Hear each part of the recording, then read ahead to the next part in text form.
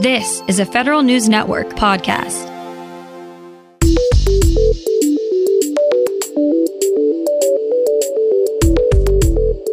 Coming up on today's Federal Newscast, obviously the amount of federal employees teleworking increased last year, but not as high as anticipated. Time for agencies to decide how many interns they want in 2022. And a federal judge sides with members of the Navy who refused to get the COVID-19 vaccine. These stories and more in today's Federal Newscast.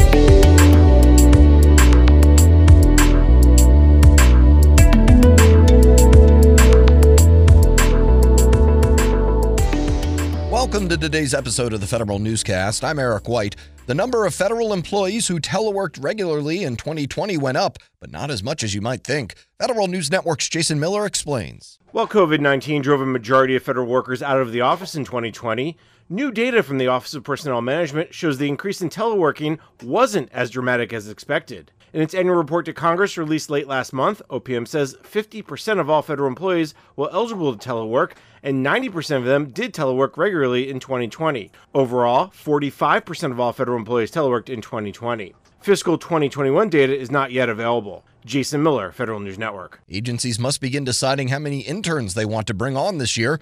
In fact, they have less than a month to come up with their plans for recruiting from a diverse pool of candidates and how many interns they plan to hire through the Pathways program.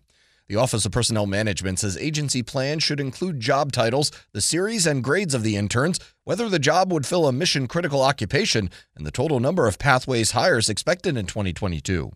OPM is asking for agencies to submit the data by February 1st.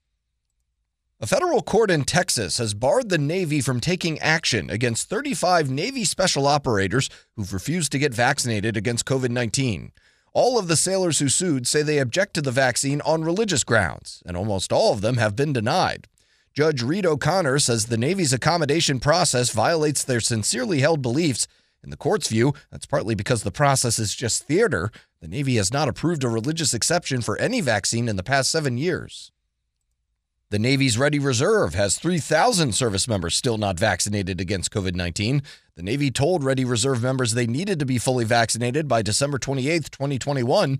The Ready Reserve has about 59,000 members. The Navy granted 9 temporary medical and 44 administrative exemptions. About 280 members there requested religious accommodations.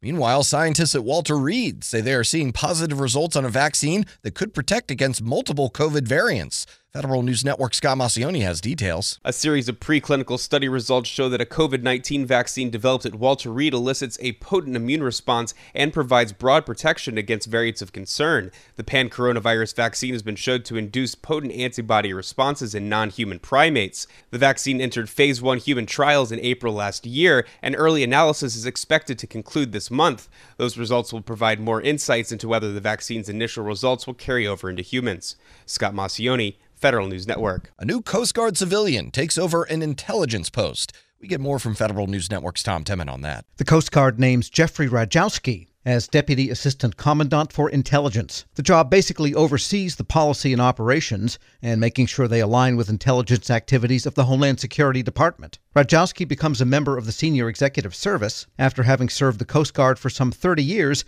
as a commissioned officer. He was the first Coast Guard attaché in Moscow, working on issues in the Arctic. Tom Temin, Federal News Network. 2 agencies are facing questions about their plans for overseeing the cybersecurity of the transportation sector.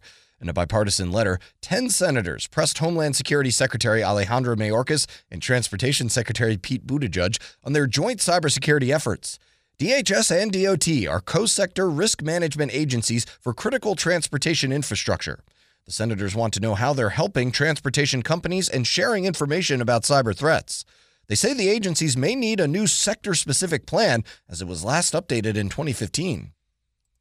A powerful regulatory agency is throwing its weight behind calls to patch a critical software vulnerability. Federal News Network's Justin Doubleday reports. The Federal Trade Commission is warning companies, patch the Log4j vulnerability or face potential legal action. The FTC says the bug poses a severe risk to millions of consumer products. The agency says it will use its full legal authority to pursue companies that don't take reasonable steps to protect customers' data by patching Log4j or any similar known vulnerabilities in the future. Justin Doubleday, Federal News Network. And the Departments of Agriculture and Justice are teaming up to protect farmers, ranchers, and other agricultural producers from monopolies and other unfair practices.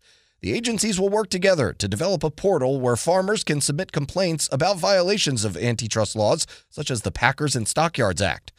USDA will refer potential violations to DOJ's Antitrust Division.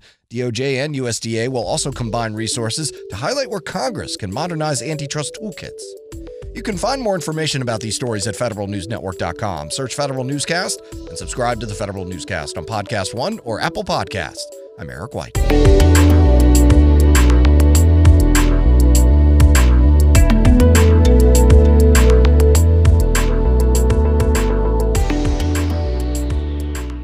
Reconnect with a carpool or vanpool.